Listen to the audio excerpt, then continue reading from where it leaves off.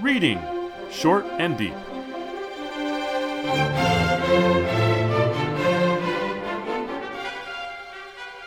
Hi, I'm Jesse. And I'm Eric. And today we're reading Short and Deep, The Third Level by Jack Finney. This was first published in Collier's, October 7th, 1950. It's a one-page story in that volume and has a little piece of art. I've subsequently found a nice color version of that art, and maybe I'll revise the PDF so people will be able to see that. This author's fairly famous, Jack Finney. He's got a great novel called The Body Snatchers, or Invasion of the Body Snatchers. And he's got a few other time travel stories people will be relatively familiar with. This is one I'd heard of before I read it, but it wasn't particularly famous. So you may be surprised to hear this, Eric, but this may be the most widely read science fiction story in English. I am surprised at that. By which you mean it's the most widely reprinted? I'm not sure about that. I don't have a lot of evidence for that. What I do have a lot of evidence for is that a lot of people are reading it. And this is surprising to me, given that it's a good story, it's fun to read, and as it's science fiction in a certain sense. But it's not like a classic of SF in the way that, a short story by H.G. Wells might be, or Arthur C. Clarke, or, a number of stories that we've covered on this podcast. Even Ray Bradbury's, got a whole lot of stories that are way more famous than this one. This one doesn't even have a Wikipedia entry. That tells you how sort of obscure it is as an SF story. It's something you may have heard of, but it's probably not something you read, unless you are living in India and you're learning English.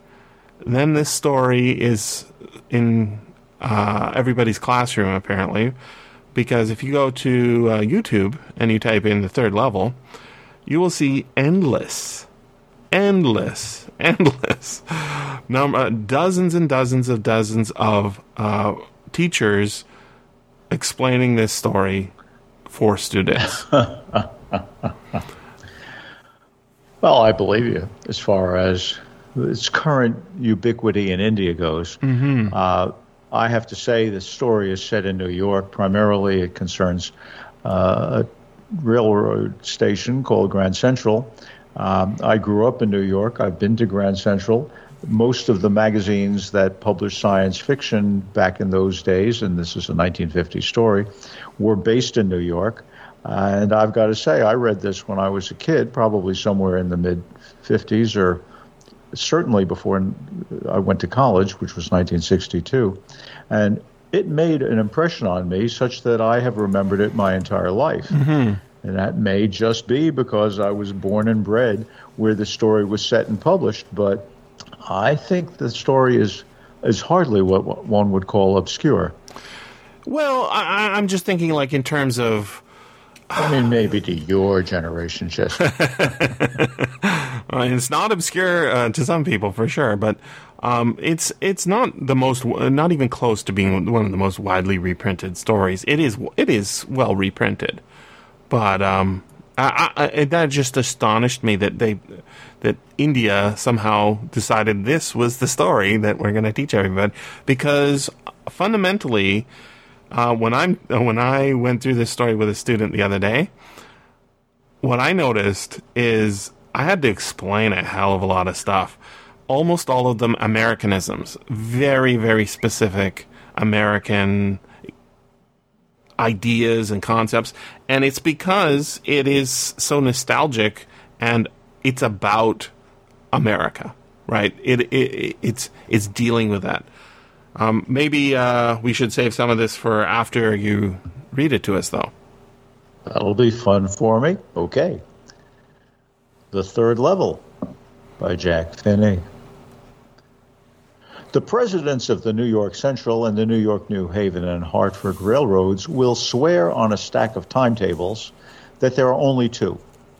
But I say there are three. because I've been on the third level at Grand Central Station. Yes, I've taken the obvious step. I talked to a psychiatrist friend of mine, among others. I told him about the third level at Grand Central Station, and he said it was a waking dream wish fulfillment. He said I was unhappy. That made my wife kind of mad, but he explained that he meant the modern world is full of insecurity, fear, war, worry, and all the rest of it, and that I just want to escape. Well, hell, who doesn't?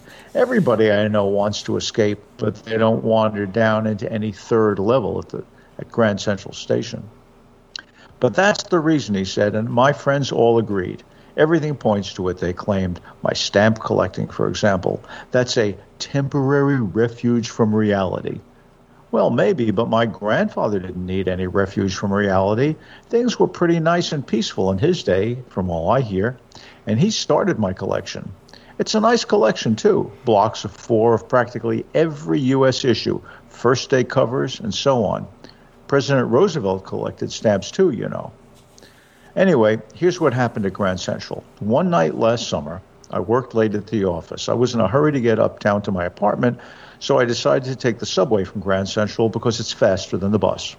Now, I don't know why this should have happened to me. I'm just an ordinary guy named Charlie, 31 years old, and I was wearing a tan gabardine suit and a straw hat with a fancy band. I passed a dozen men who looked just like me, and I wasn't trying to escape from anything. I just wanted to get home to Louisa, my wife.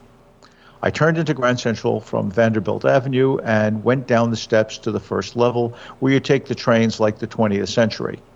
Then I walked down another flight to the second level where you take the suburban trains, ducked into an arched doorway leading for the subway, and got lost. That's easy to do. I've been in and out of Grand Central hundreds of times, but I'm always bumping into new doorways and stairs and corridors. Once I got into a tunnel about a mile long and came out in the lobby of the Roosevelt Hotel. Another time I came up in an office building on 46th Street, 3 blocks away. Sometimes I think Grand Central is growing like a tree, pushing out new corridors and staircases like roots. There's probably a long tunnel that nobody knows about, feeling its way under the city right now on its way to Times Square, and maybe another to Central Park. And maybe, because for so many people through the years, Grand Central has been an exit, a way of escape. Maybe that's how the tunnel I got into, but I never told my psychiatrist friend about that idea. The corridor I was in began angling left and slanting downward, and I thought that was wrong, but I kept on walking. All I could hear was the empty sound of my own footsteps, and I didn't pass a soul. Then I heard that sort of hollow roar ahead that means open space and people talking. The tunnel turned sharp left. I went down a short flight of stairs and came out on the third level at Grand Central Station. For just a moment, I thought I was back on the second level, but I saw the room was smaller, and there were fewer ticket windows and train gates, and the information booth on the center was wood and old-looking, and the man in the booth wore a green eye shade and long black sleeve protectors. The lights were dim and sort of flickering. Then I saw why. They were open flame gas lights. There were brass spittoons on the floor, and across the station a glint of light caught my eye. A man was pulling a gold watch from his vest pocket. He snapped open the cover, glanced at his watch, and frowned. He wore a dirty hat, a black 4-button suit with tiny lapels, and he had a big black handlebar mustache. Then I looked around and saw that everyone in the station was dressed like 1890-something. I never saw so many beards, sideburns, and fancy mustaches in my life. A woman walked in through the train gate, and she wore a dress with leg-of-mutton sleeves and skirts to the top of her high-button shoes. Back of her, out on the track, I caught a glimpse of a locomotive, a very small Currier and Ives locomotive with a funnel-shaped stack. And then I knew. To make sure, I walked over to a newsboy and glanced at the stack of papers at his feet.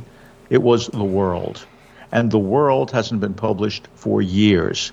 The lead story said something about President Cleveland. I've found that front page since in the public library files, and it was printed June 11th, 1894. I turned toward the ticket windows, knowing that here on the third level of Grand Central, I could buy tickets that would take Louisa and me anywhere in the United States we wanted to go. In the year 1894, and I wanted 2 tickets to Galesburg, Illinois. Have you ever been there? It's a wonderful town still, with big old frame houses, huge lawns, and tremendous trees whose branches meet overhead and roof the streets. And in 1894, summer evenings were twice as long, and people sat out on their lawns, the men smoking cigars and talking quietly, the women waving palm leaf fans with the fireflies all around, in a peaceful world. To be back there with the First World War still 20 years off, and World War II over 40 years in the future, I wanted 2 tickets for that. The clerk figured the fare. He glanced at my fancy hatband, but he figured the fare, and I had enough for 2 coach tickets, one way. But when I counted out the money and looked up, the clerk was staring at me. He nodded at the bills. "That ain't money, mister," he said, "and if you're trying to skin me, you won't get very far." And he glanced at the cash drawer beside him. Of course the money was old-style bills, half again as big as the money we use nowadays, and different looking. I turned away and got out fast. There's nothing nice about jail, even in 1894. And that was that. I left the same way I came, I suppose. Next day, during lunch hour, I drew $300 out of the bank, nearly all we had, and bought old-style currency that really worried my psychiatrist friend. You can buy old money at almost any coin dealers, but you have to pay a premium. $300 bought less than $200 in old-style bills. But I didn't care. Eggs were 13 cents a dozen in 1894. But I've never again found the corridor that leads to the third level at Grand Central Station, although I've tried often enough. Louisa was pretty worried when I told her all this and didn't want me to look for the third level anymore, and after a while, I stopped. I went back to my stamps, but now we're both looking every weekend because now we have proof that the third level is still there. My friend Sam Weiner disappeared. Nobody knew where, but I sort of suspected because Sam's a city boy, and I used to tell him about Galesburg. I went to school there. And he always said he liked the sound of that place. And that's where he is, all right, in 1894. Because one night, fussing with my stamp collection, I found, well, do you know what a first-day cover is? When a new stamp is issued, stamp collectors buy some and use them to mail envelopes to themselves on the very first day of sale. And the postmark proves the date. The envelope is called a first-day cover. They're never opened. You just put blank paper in the envelope. That night, among my oldest first-day covers, I found one that shouldn't have been there, but there it was. It was there because someone had mailed it to my grandfather at his home in Galesburg. That's what the address on the envelope said, and it had been there since July 18th, 1894. The postmark showed that. Yet I didn't remember it at all. The stamp was a 6-cent, dull brown with a picture of President Garfield.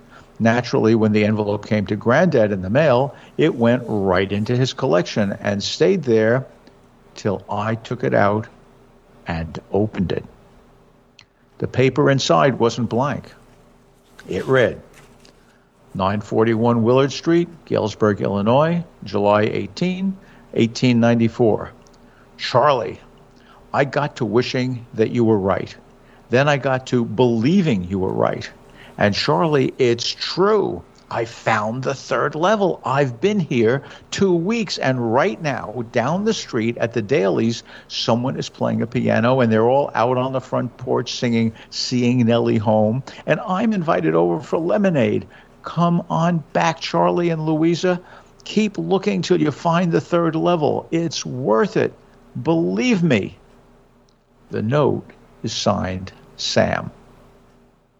At the stamp and coin store I go to, I found out that Sam bought $800 worth of old-style currency. That ought to set him up in a nice little hay, feed, and grain business. He always said that's what he really wished he could do, and he certainly can't go back to his old business not in Galesburg, Illinois in 1894. His old business? Why, Sam was my psychiatrist.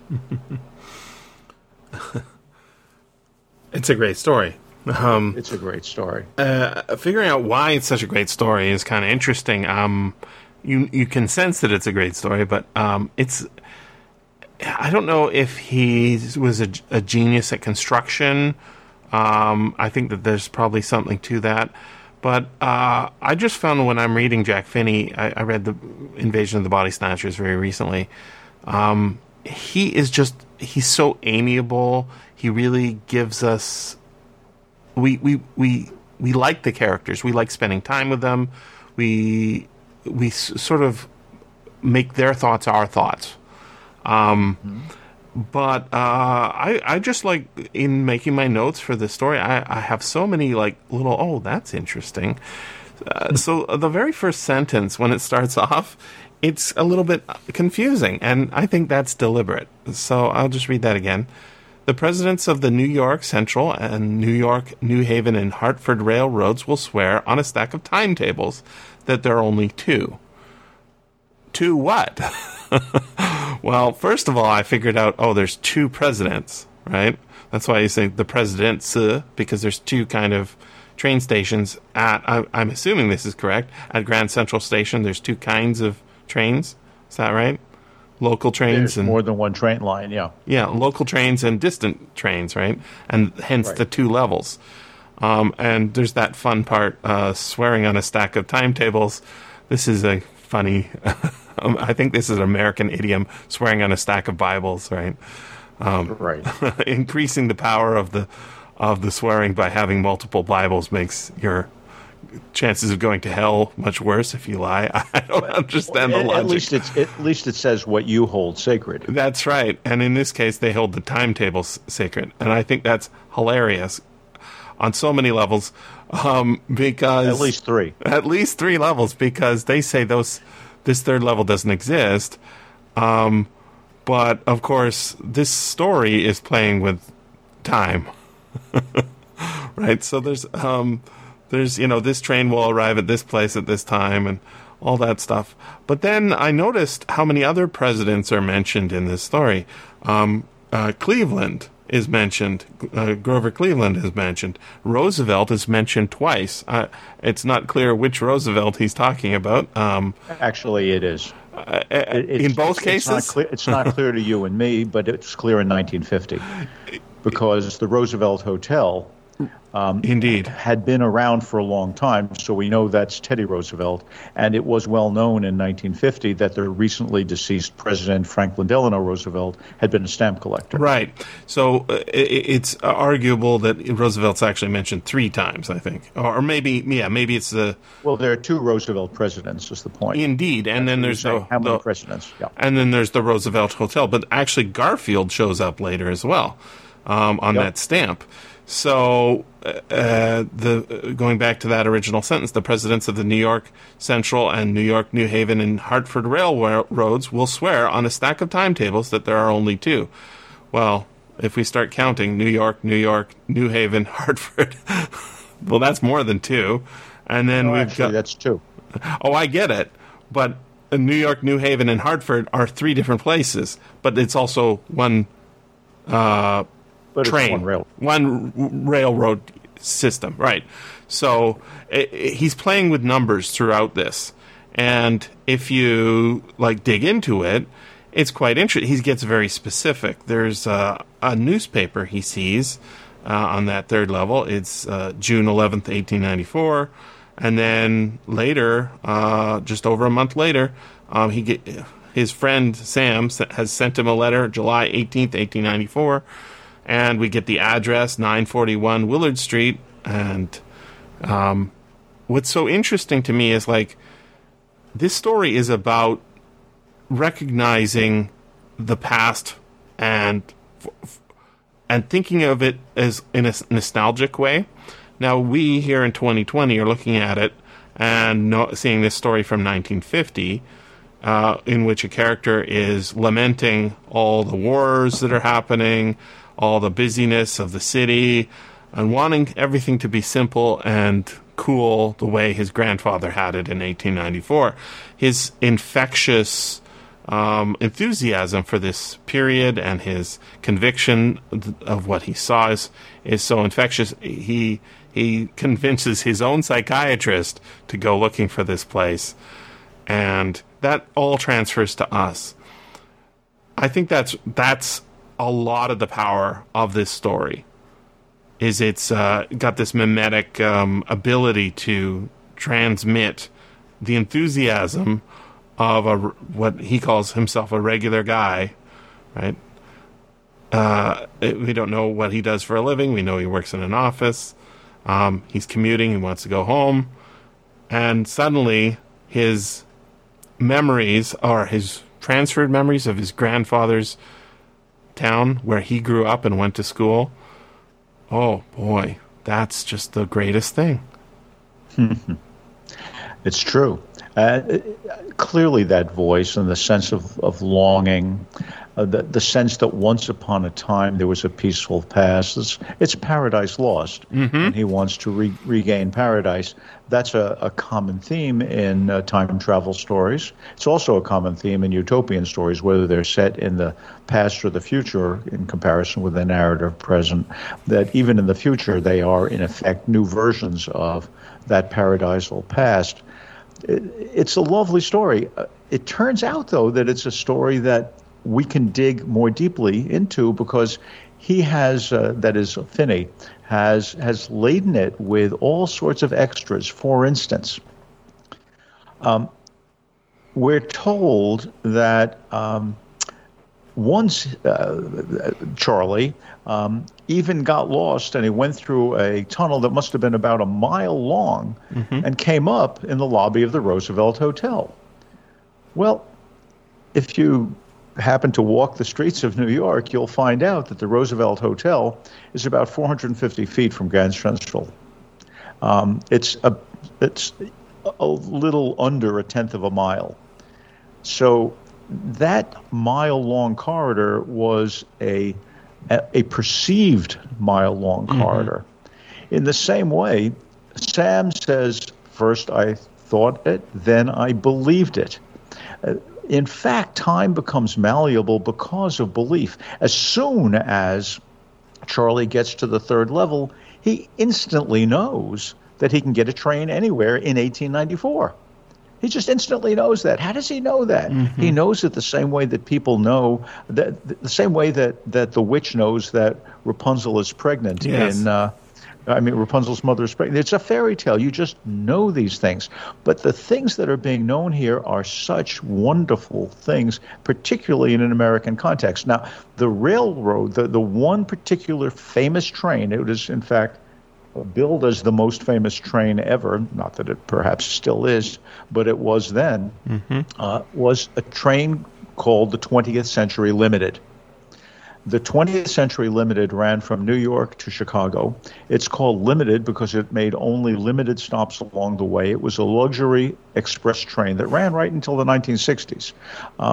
The 20th century, however, is how it is often called. In other words, I can get on a train like the 20th century. So it's a time travel train. Now, this time travel train comes out of Grand Central Station. Nobody today is likely to know what I'm about to tell you, but in 1950, people would know that station, which is still called Grand Central Station, I mean, I grew up calling it Grand Central Station, that's not its right name. Right? When it was first built, when a train station was first built on that property, it was called Grand Central Station. And then it was replaced by the current building in the early 20th century. And that building is called Grand Central Terminal because all of those suburban trains and intercity trains end at that place. But Grand Central Terminal wouldn't sound like a place for wish fulfillment. Whereas Grand Central Station, which is what people want to think of it as, is a place where you can go from here to wherever. When you go from here to wherever, in this case, you wind up in Galesburg, Illinois. And the family out there, who are these people whom Sam meets back in time? They are the dailies. Mm-hmm. He's come to meet people who inhabit a different kind of time. And they are singing, Seeing Nellie Home. It's a nostalgic song about going back to where you come from. The letter is dated July 18th, 1894, and Sam says to Charlie, knowing Charlie will find this letter far in the future, he says, I've been here 2 weeks. Well, guess what? 2 weeks before July 18th is Independence Day. Mm. It's July 4th. Mm-hmm. Finney has absolutely laden this story with rewards for a reader who is willing to excavate, to go down not just to the first level or the second level, but the third level. As you were saying, he gets us to feel the inside of the character. He gets us to share. You used the word mimetic. He gets us to have a sense of what it is like to live this desire. Mm-hmm. And I think he's also created a story that gives us the same pleasure that a stamp collector might have of being able to say, I have found the clue. This is what it was like there. Mm-hmm. Then this all fits together. This is perfect. And in so doing, I think he has made something that is a memorable experience, not simply a story. Mm-hmm. There's a fascinating little element too in for us readers today. So what our hero Charlie notices is the spittoons, all the handlebar mustaches, and the mutton leg shoulders on the lady's dress, right? All these signs of wow, look at how the hair, the facial hair has changed, and the dresses have changed, and everything is these spittoons, right? Now, if we were suddenly transported to a third level in Grand Central Station in 1950, what would we see that's different? Well, we'd see those hat bands, those three-piece suits. We'd see cigarettes, people smoking everywhere, ashtrays, right? And imagine that third level from 1950 doesn't go to 1894, but rather goes to 2020. What would Charlie see? He'd see all these people staring at phones, carrying Starbucks, all facial hair's back in, not as much as it was with the mutton chops, but women are wearing pants, right? Everything's changed. The nostalgia factor is incredible here, and it's related to a very interesting phenomena, stamp collecting, as it's sort of gone out of fashion today, but they used to call it, as one of my uncles, who was a philatelist, which is what stamp collectors call themselves. They call it the hobby of kings and the king of hobbies, right? The kings would famously collect books full of their own visage from their empire, from all of these colonies all over the world and new issues. So it's something that you can pass on to your children if they're interested. But what's so interesting is also that, of course, Charlie knows exactly what to do. In his wish fulfillment fantasy his psychiatrist tells him about, as soon as he figures out that this money will not work, the money in his wallet, he knows exactly where to go, because stamp collectors, like numismatists, that is, coin collectors, often shop at the same store. It's a stamp and coin store. The old money store and the old stamp store are often the same store. So These guys would run into each other, and sometimes they're the same guy. And, of course, he knows exactly what to do. And this sort of concept he explains to his psychiatrist at the beginning of the story, we find out his psychiatrist is like, no, you're imagining things. And then he's like, oh my, that's a great idea, as he's walking out of the party or whatever. And of course he goes looking for the third level, and he figures out exactly what he needs, which is to turn. What's he going to do? He's going to become a hay dealer, Right. which is something that, you wouldn't need in 1950, but definitely is needed in 1894. So there's a wonderful, as you say, a number of levels to this story, a rewarding experience. It's really what I like in a story is that everything does work. It's an incredibly short story, but it's packed full of stuff, and it doesn't feel like it's jammed in there. It all just works like a beautiful mechanism. There's a part of that mechanism that I think is one, or it's in that deeper level that we feel. If we come to really embrace the story, we feel it, but I think it's unlikely we think about it consciously, or most people perhaps wouldn't. We're asked to think about it in the letter to Charlie, where Sam says, "I got to wishing that you were right, and then I got to believing you were right." Right. So wish fulfillment, yeah, but if you believe in it, that's something even more powerful, right? You've got to go from wishing to believing. It's a question of faith. Knox College, by the way, was a Presbyterian institution. That's in Galesburg, Illinois. That's where Charlie probably went. And Sam Weiner, given his name and his profession in 1950, is probably Jewish. Mm-hmm. So he has to make a conversion to be able to make the third level real. Now, when Charlie first goes down, notice, you said, what would we notice? I'll tell you, if I went down into a new place, you get off an airplane, you come to a terminal you've never been in before, the first thing I notice are the other people. I think human beings are geared for that. Mm-hmm. We first notice other people, right? But that's not what happens here. The first thing he does is notice the size of the train, the level.